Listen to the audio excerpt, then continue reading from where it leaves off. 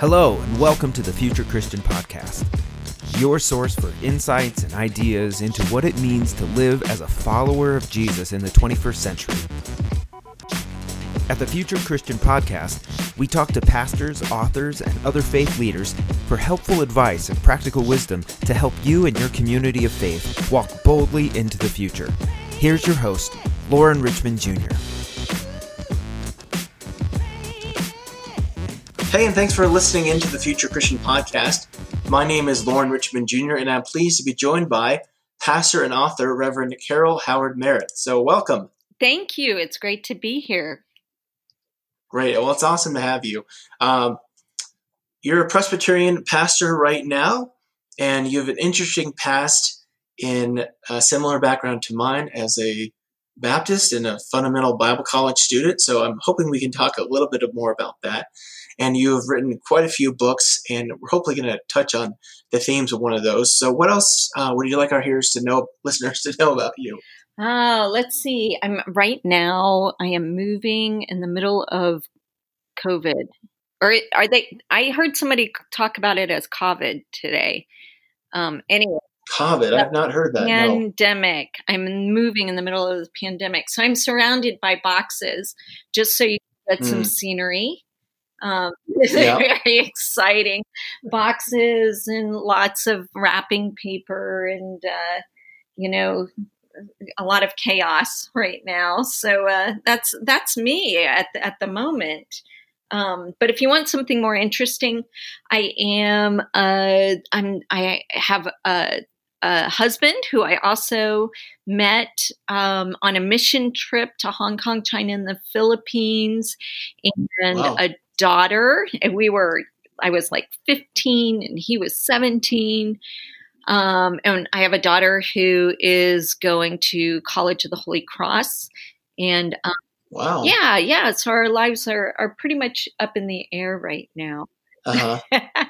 Hoping to land soon somewhere. So if you have boxes all around you, it's like a perfect recording studio then, essentially, right? Right. That's what we can imagine. Yes. Oh, man, I can only imagine moving right now. I know.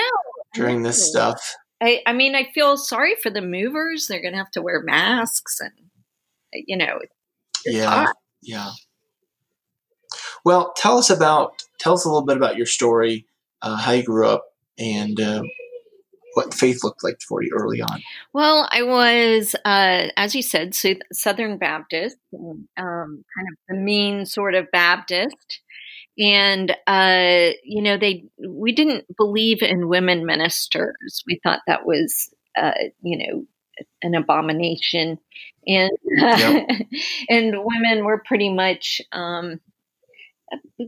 baby cookers. Like that's what we did.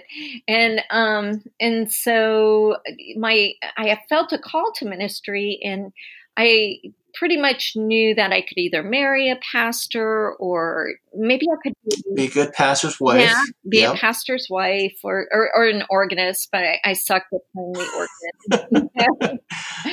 Yeah. So, or I could be a missionary, and missionaries seem to have a pretty interesting life. Yep. And so I went for that. I decided to become a missionary and went to Moody Bible Institute. And I remember going to Uganda and Kenya. And while I was there, they made me one of the preachers of the group. And oh, wow. Yeah. And so I was preaching. I was with the Anglican Church, which is, they're kind of horrifyingly conservative now, but they were actually pretty liberating for me.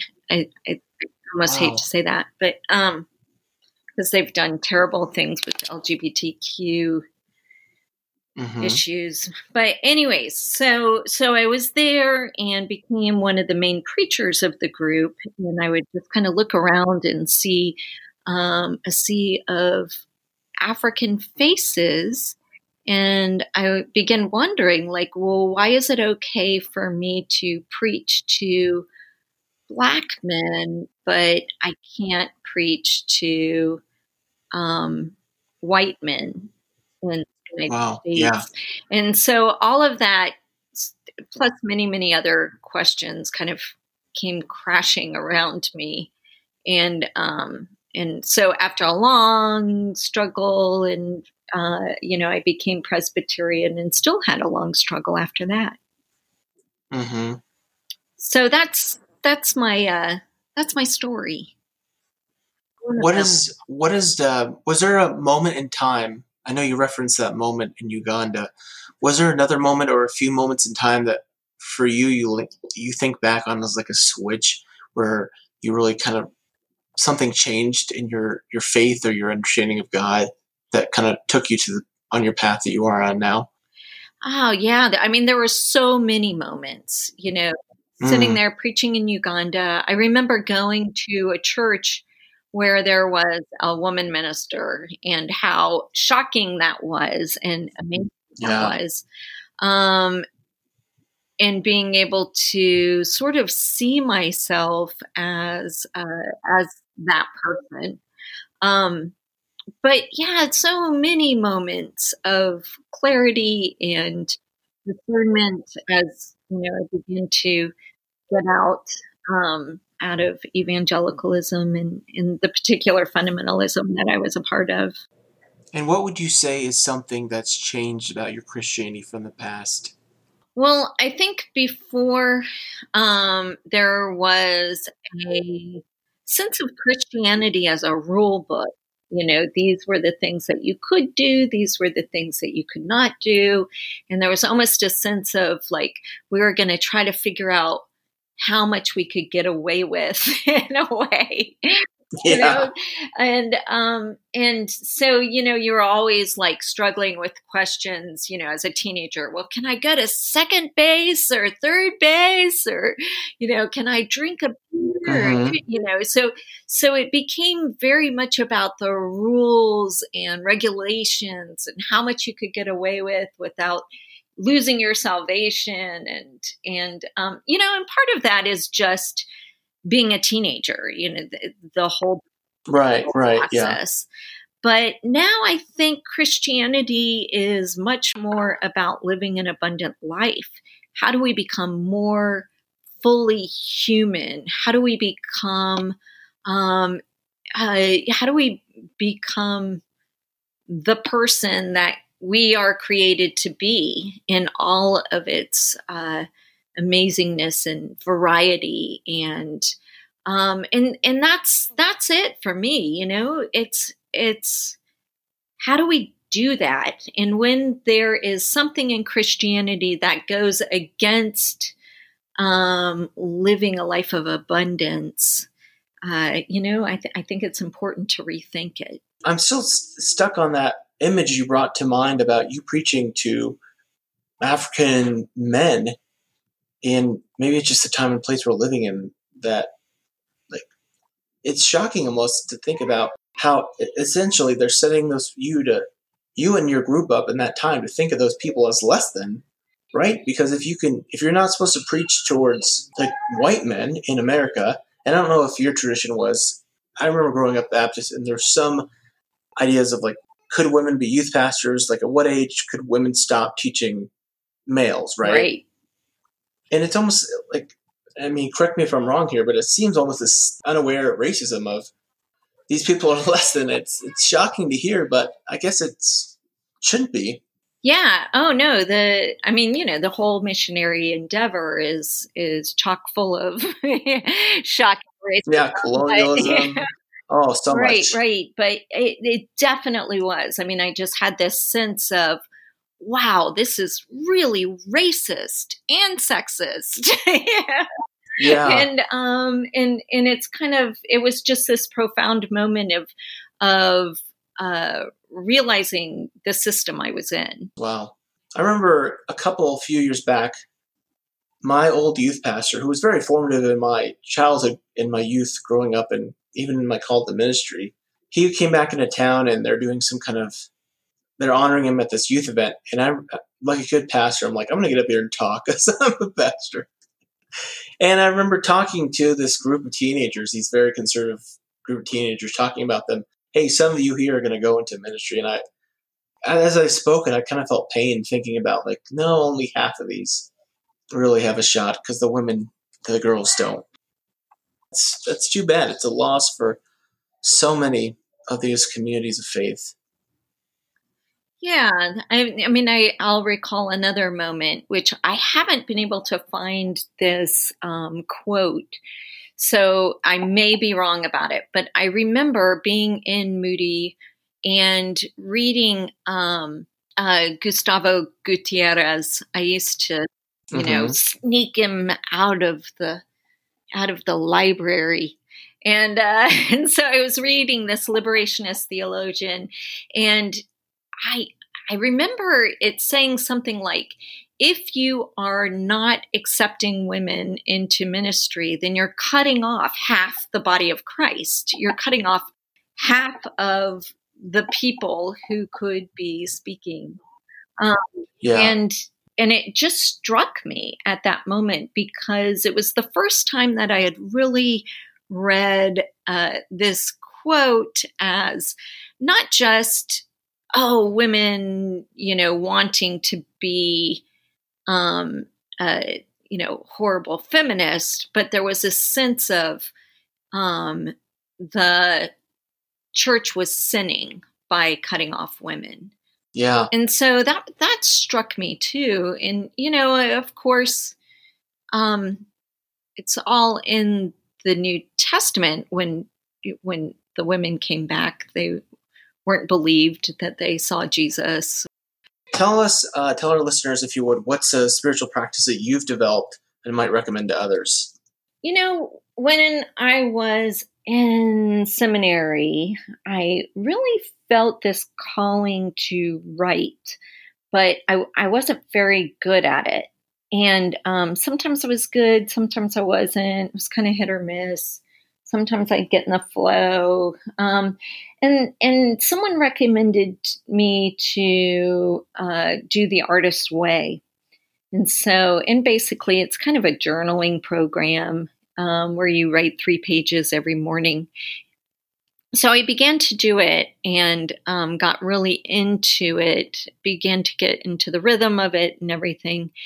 And my practice began to grow more and more. And so then I ended up writing every morning. And it's been life-changing, in so many ways. Even if I wasn't published, it would be a really life-changing thing to wake up in the morning, be alone with my thoughts, be able to hear what I am thinking without the influences and constant buzz surrounding me.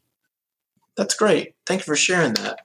Well, let's move on to the section I'm most excited to talk to you about and hear your perspectives on.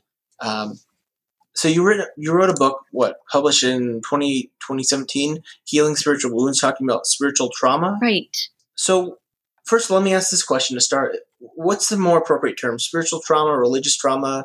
How would you define it? I don't know. Either one is good.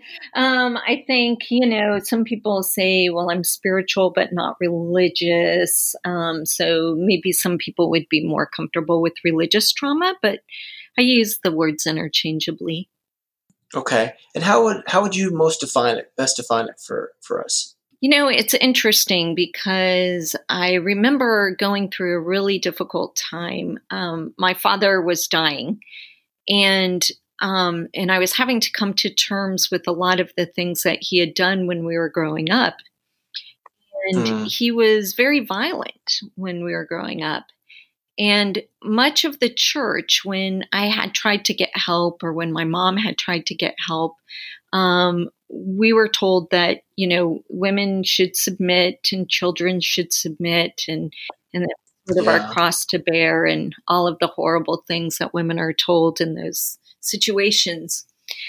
So I was trying to work through this, and I really wanted to have peace with my dad before he died. And I went to a therapist, and I began to tell the therapist what was going on. And the therapist was an atheist. And we weren't getting very far. Like, we would get to this point where he could help and recommend me with certain things, but we weren't getting to, I felt like, the heart of the problem, which was, wrestling with the idea that God set up these rules, and my parents were, trying to live this Christian life. And these rules really hurt me. So I began to realize that, it wasn't a psychological thing. It wasn't being addressed within the framework of psychology. It wasn't like physical trauma, even though I had gone through, some physical abuse. It wasn't necessarily physical trauma, but there was something else that was happening. There was some other wound that was coming up for me. And so I began to understand it as spiritual trauma or religious trauma. And there wasn't really much written on it at the time. And, that's why I decided to write the book, is because sometimes you just have to write a book that you wish you had, And I began to kind of identify it as, I would list it out. Things that I had experienced, things that my parishioners had experienced, things that my friends had experienced. And I noticed there were some patterns. And, it comes back to the core of like loving God, loving others, and loving yourself. And I began to realize that oftentimes spiritual trauma happens when your love for God has been skewed. So if you are taught that that God is an angry God, that God would, burn you in a lake of eternal fire if you didn't parrot the words of a prayer correctly. That's an angry God, right? Imagine a God who's, would put you into the ovens of the Holocaust, but you would never burn. You would just be tortured forever. That's a God that's like worse than Hitler. Yeah, it's hearing you say it just sounds insane. Yet there's so many people who believe that literal thing. Right. So this image of God is very skewed, and so it's harmful. And to imagine that we have like this evil Santa waiting for us to make mistakes so that they can, put us in a lake of fire is just awful. So that's the first thing is, when there's been damage to our image of God. Then the second thing, I think we're told to love others as we love ourselves. And many times, the reference point for that is that we have to love ourselves. But oftentimes we don't have that idea of loving ourselves in religions.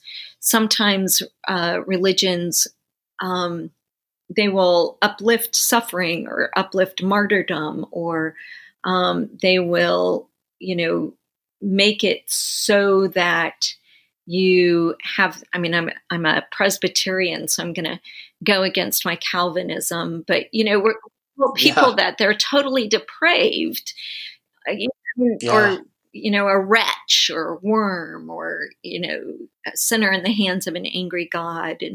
And all of these things are incredibly damaging to a psyche. And you've got kids. Would you ever like go to your little kid and say, "You're a horrible person, you're a wretch, you're a worm"?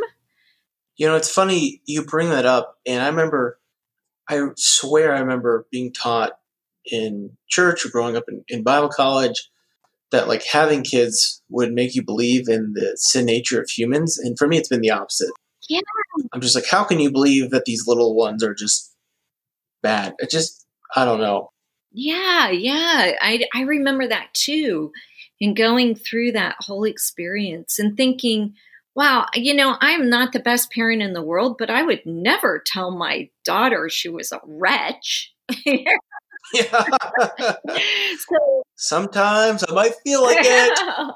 But so why would this God, who is much more loving and caring, and why would God do that to us? It just doesn't make any sense. And then there's this idea of love for others. Right now we have a religious landscape in which, Christians are perfectly okay with little children being locked up in cages on our borders. Yeah. That's wrong. Like there's just something wrong there. And so I believe that the political and social justice aspects come into this as well when we begin to either open our eyes to the injustices that have happened to us or the injustices that have happened to others. So those are kind of the areas that I see this idea of our love for God, others, or self when they have been marred in some way, some harmful and tragic way. So that leads into another question I was going to ask you, Carol, early or later, about how much of this is bad theology or what we'd classify as bad theology versus bad leadership or structures. But so much of what I'm hearing of this is foundational, like just what I'd call bad theology.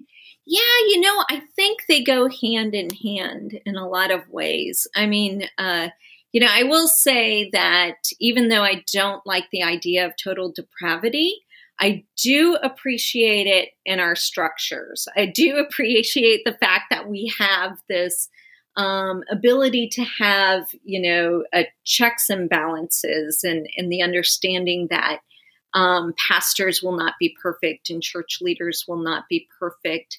And I know that I have been working within our denomination to try to figure out some of those structures. So when a pastor inflicts harm on a member or another human, and I've been working a lot with clergy sexual misconduct. How do we deal with that appropriately? In cases where we can be caring for the church and for the victim and for the minister, how do we deal with that appropriately? So I think we have to do both. We have to think about the structures and we have to think about the theology. It starts with the theology and moves out from there. But definitely, I think we need to be thinking about both of those things. It's interesting you talk about total depravity of structures. Would you classify that separately as like humans, individuals not depraved and structures tending to go to depravity? I don't know how to ask the question, I guess. Well, I think about it and, as much as I hate the theology and hate saying that people are totally depraved, and I do not believe it, I also really appreciate the genius of Calvin's structures. So he took this idea and decided that basically that people could mess up. And so he made sure that there was a system of checks and balances within the church structure and within the governmental structure, so that when the president messes up, there are the Congress is there to make sure that there is a system that keeps them in check, or vice versa. And even though I think we're watching that break down a bit right now. Yeah. But ideally, I think that's a beautiful thing. So in some ways, because have you ever been like part of an almost utopian group of people who decide that they're going to do church better or make church better or do organizations better, and they just do the same thing, like the same stuff happens. Yeah, I think it's interesting. I haven't been a part of that, but I think like every new church or new institution kind of has that kind of big idea. Yeah. And like I was just watching Hamilton, which aired this weekend. We're recording this on July 6th. And I'm thinking about this like in regard to like the Black Lives Matter movement, how there's been so much movement or energy to change. And now it's kind of like, well, now they got to kind of see if they can figure out how to make this work long term, right? Yeah. I mean, I've been involved with, my husband was very involved with Occupy, where they thought, oh, we're going to, take out parks and create this utopian sort of ideal. Or he started mainly a new church, or I've started organizations where you think now it's really going to be different. It's really going to work. And we all just mess up. Like, we're all just humans. Yeah.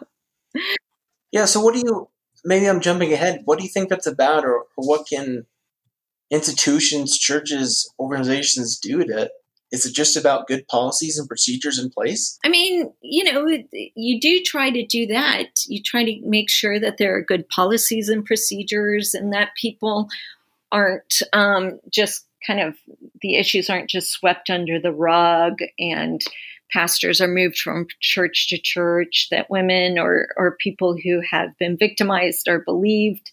You have to make sure, I think, that there are intentional spaces that we open up for people who have been hurt by the church, so that they can talk about their experience and what happened to them. There are just a lot of things I believe that we can and should be doing as churches, with the realization that, we're going to hurt each other. And sometimes it's intentional and sometimes it's not intentional, but these wounds are going to occur. And so how do we become, hospitals for sinners, or how do we become those places where we can be healing? I want to touch on that, because that kind of that seemed really profound to me. This idea that we're just going to hurt people, is that the biggest problem, that we go into church expecting it to be this perfect utopia, and not understanding that we're going to make mistakes and people are going to get hurt? It sounds too harsh, but correct me if I'm wrong here. Yeah, I think that's probably true, right? As pastors and as church leaders, nobody's going to church to have fights and to deal with horrible people. Sometimes they are, right? Yeah, right. But, so we do have this idea that we're going to come together and we're going to be a light and hope for our community, and that we are going to become better humans in the midst of it. And a lot of times we do that very thing. If you look around the country and think about all of the hospitals and homeless shelters and all of the things, educational institutions and things that churches and Christians have started, it's amazing what we have done. Unbelievable what we have done. Yeah. But yeah, we also hurt each other, and we are,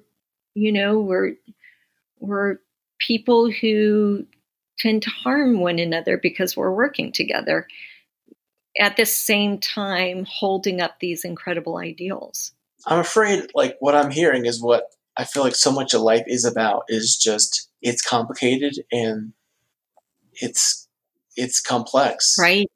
And obviously we want to do things that we want to be as proactive as we can to keep people safe and not hurt people. But yeah, it can be hard. Yeah, I know. Every once in a while I'm like, oh, it's a group of women and we're going to do this together. And because there's no men here, we're going to be, limitless or something. Yeah. Or, we have this ideal, but we're all human, and then we all just mess up. So I think if you have the structures in place, realizing that, we're gonna mess up, we're going to try to do as much as we can to prevent harm. But also when it happens, we're going to listen to people and open up our lives and our hearts and make that space for healing. Is that one of the most important things? I know you mentioned that earlier about opening space for the hurt. I was going to ask, like, what can churches do to heal wounds? And is that like the most basic fundamental thing that churches can do? I do think so, because oftentimes we have like this whole bevy of gaslighting. It's like theological gaslighting, Yeah. where we either, hear somebody's story and we quickly say, oh, well, all things work together for the good. It'll be fine. Yeah. Like, let's figure out why God made you go through this, or we might. That gets back to the problematic theology right there. Right. Or we might, hear somebody say something and we quickly jump to, well, they couldn't have done that. They're a great leader of the church. Yeah. Look how much this person has done in the life of this congregation. There's no way he would have done that. So you begin to, not believe victims, or so there's all sorts of things that we use, or we use our structures to hide things, and we're afraid that we're going to get sued, or we're afraid that, we're going to lose our standing in the community. So we really tend to try to hide things and keep things hush hush, and many times we end up hurting ourselves in the long run.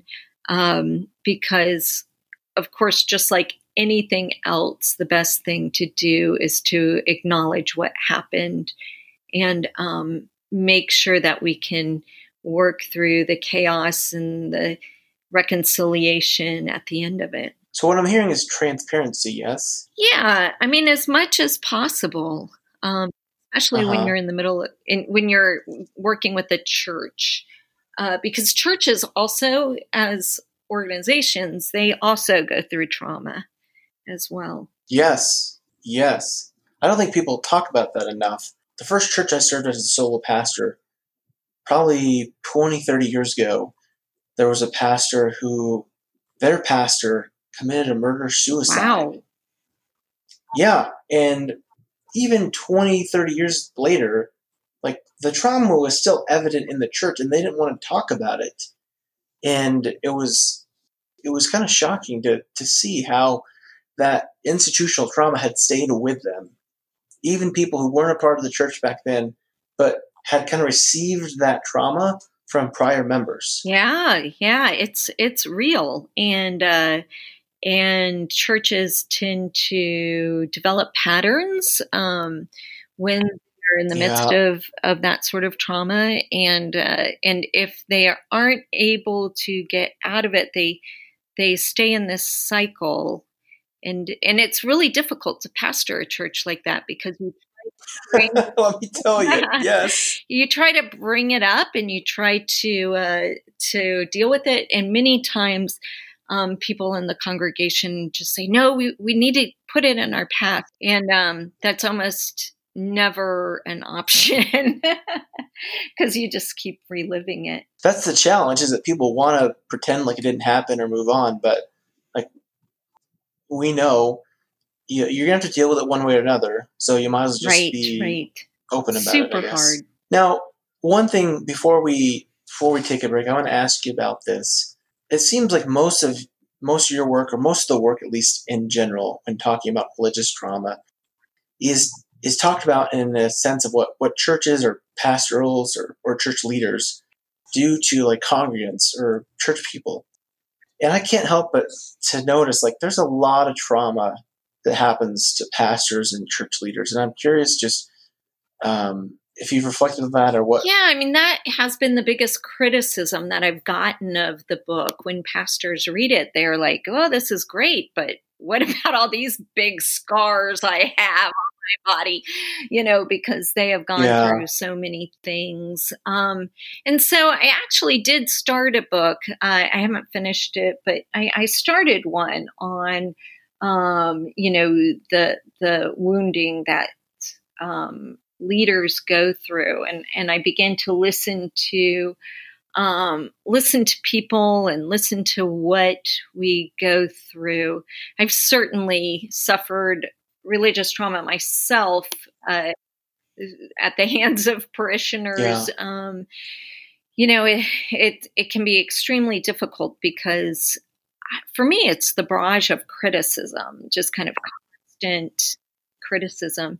And you're also constantly held up against people's nostalgic ideas, and they're not actually real. Like I think of the people of Israel, and or they weren't the people of Israel, but at the time, but the sons and daughters of Abraham and Sarah, and they're wandering through the desert, and they're just longing to go back to Egypt. And they want to go back to this place where their children were enslaved, their women were raped, their sons were beaten to death, and they want to go back. And I often think, like, why would anybody want to go back? And I just think that's the power of nostalgia. Yeah, it's a gift in some ways because you don't remember the trauma. You don't remember the harshness or the bad things that happen, or else nobody would ever go back to Disney World for the second time because they don't remember the long ride. The kids screaming, exactly. They're hot, they only they're remember hungry. the great 45-second ride that they went on. I still remember all my suffering from when my son was 6 months on a Disney cruise. So anyways, I just think that, this incredible gift that we have to be able to look back on memories as these rainbow, shiny things actually work against us as ministers, because we are often compared with those rainbow, shiny days, and we'll never be able to live up to those. Never. I've become a real fan and student of systems theory, or family systems theory, which I imagine you're familiar with. And the idea of sabotage, like something I really kind of latched onto and appreciated. But one of the things I've begrudgingly accepted is probably the vast, vast majority of the time is sabotage isn't even something people are cognizantly doing. Like no one's like thinking, oh, I'm really going to just sabotage my minister here. It's something unwilling, almost unwitting that they're doing, and they don't even usually recognize it. So where did you read about it? Well, I've become a real big fan of Friedman, Edwin Friedman. Edward. I always forget. Friedman. Generation. Yeah. Generation, and then Failure of Nerve, something that I appreciate too. There's a lot of great authors even now still working on. Absolutely. And those lessons of like how family organizations function and how we communicate with each other in healthy ways and unhealthy ways have been extremely important in dealing with many of these traumatic situations. Well, I'll ask you then to keep working on that book for pastors, because I know I'd read it, and I'm sure many others would too.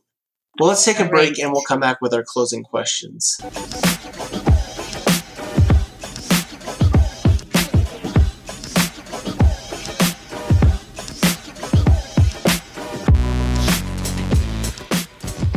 All right, we're back with Reverend Carol Howard Merritt, and just some simple closing questions you can take as fun or serious as you'd like to. And the first question is, if you were Pope for a day, what's your action item? I'd make sure that women in the Catholic Church could be ordained. All right. Someone else said that recently. So yeah, we need to get some movement on that. Yeah. But I'm pretty sure it would take more than a day, even for the. Yeah, probably. We need to get some. Speaking of structures that need to change, right? What theological figure or Christian figure would you want to meet? Right now I am working on a devotional on Julian of Norwich. And so I would love to pick her brain a little bit, but I'm not sure. I was thinking like Julian of Norwich or Soren Kierkegaard or maybe Flannery O'Connor. I'm not sure these people would be people I'd want to like sit down and have a beer with, though, because I'm not. I would just want to interview them or something. Yeah. And so all of the really interesting people, I think I'd be a little too afraid of to have like, to be buddies with them. But interesting. Those are my top. Those are my top, probably. I don't know. Those are good. Yeah. Phyllis Tickle, who I imagine you're familiar with, and then there's an evangelical guy, Brady Shear, talks about this time and place like being the biggest change in 500 years. And Phyllis Tickle talked about it, compared it to like what the Great Schism and the Protestant Reformation and what have you, right? What do you think, like 500 years later, history will remember our current time and place for?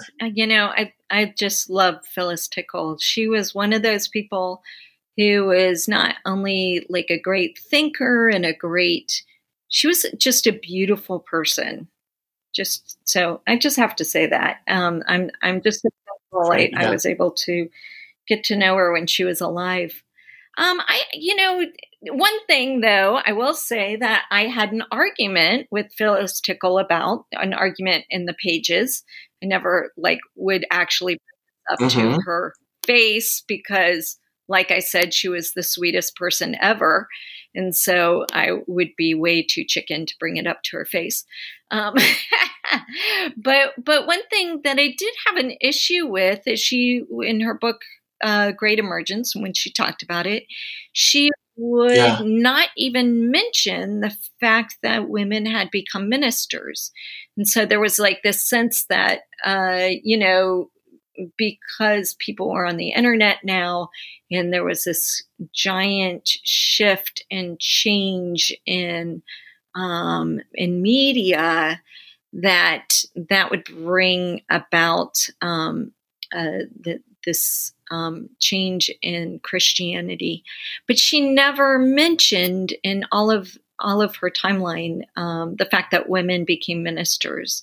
And to me, I think that was a huge, granted, it's only happened in a very small portion of Christianity. And even in those small places of Christianity, it's still, we still have major, major barriers. Yeah, that's a great observation, though, because I think even I'm seeing this in even some evangelical churches where it's happening slowly, but it's happening. So that's a great observation. There's also a shift, I think, in, our theology has been so focused on the European male, and now have the growing voice of the global South in theology.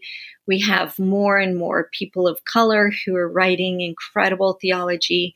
You have the womanist movement, the mujerista movement, so many liberation theologies that are coming into, are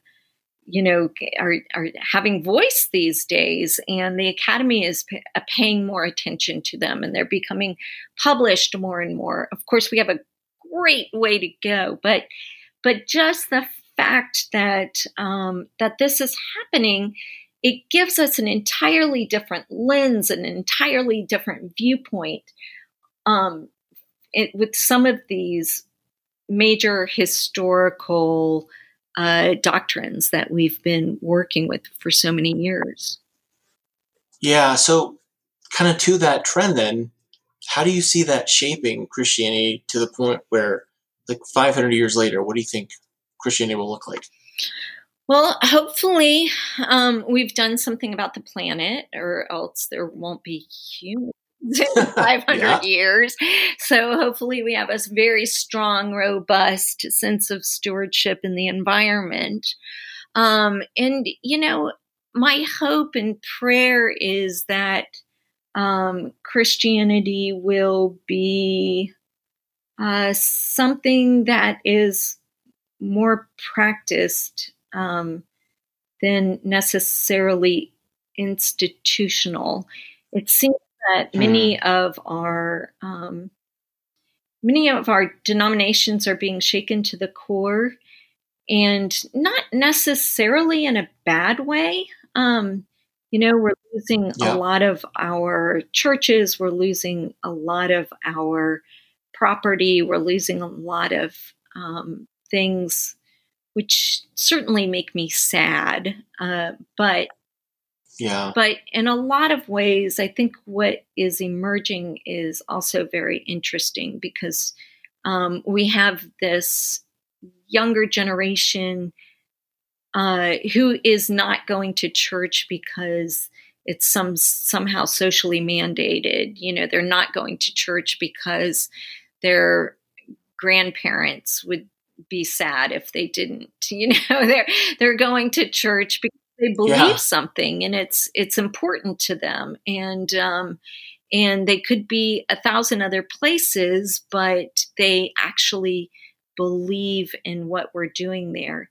So I hope the seeds of that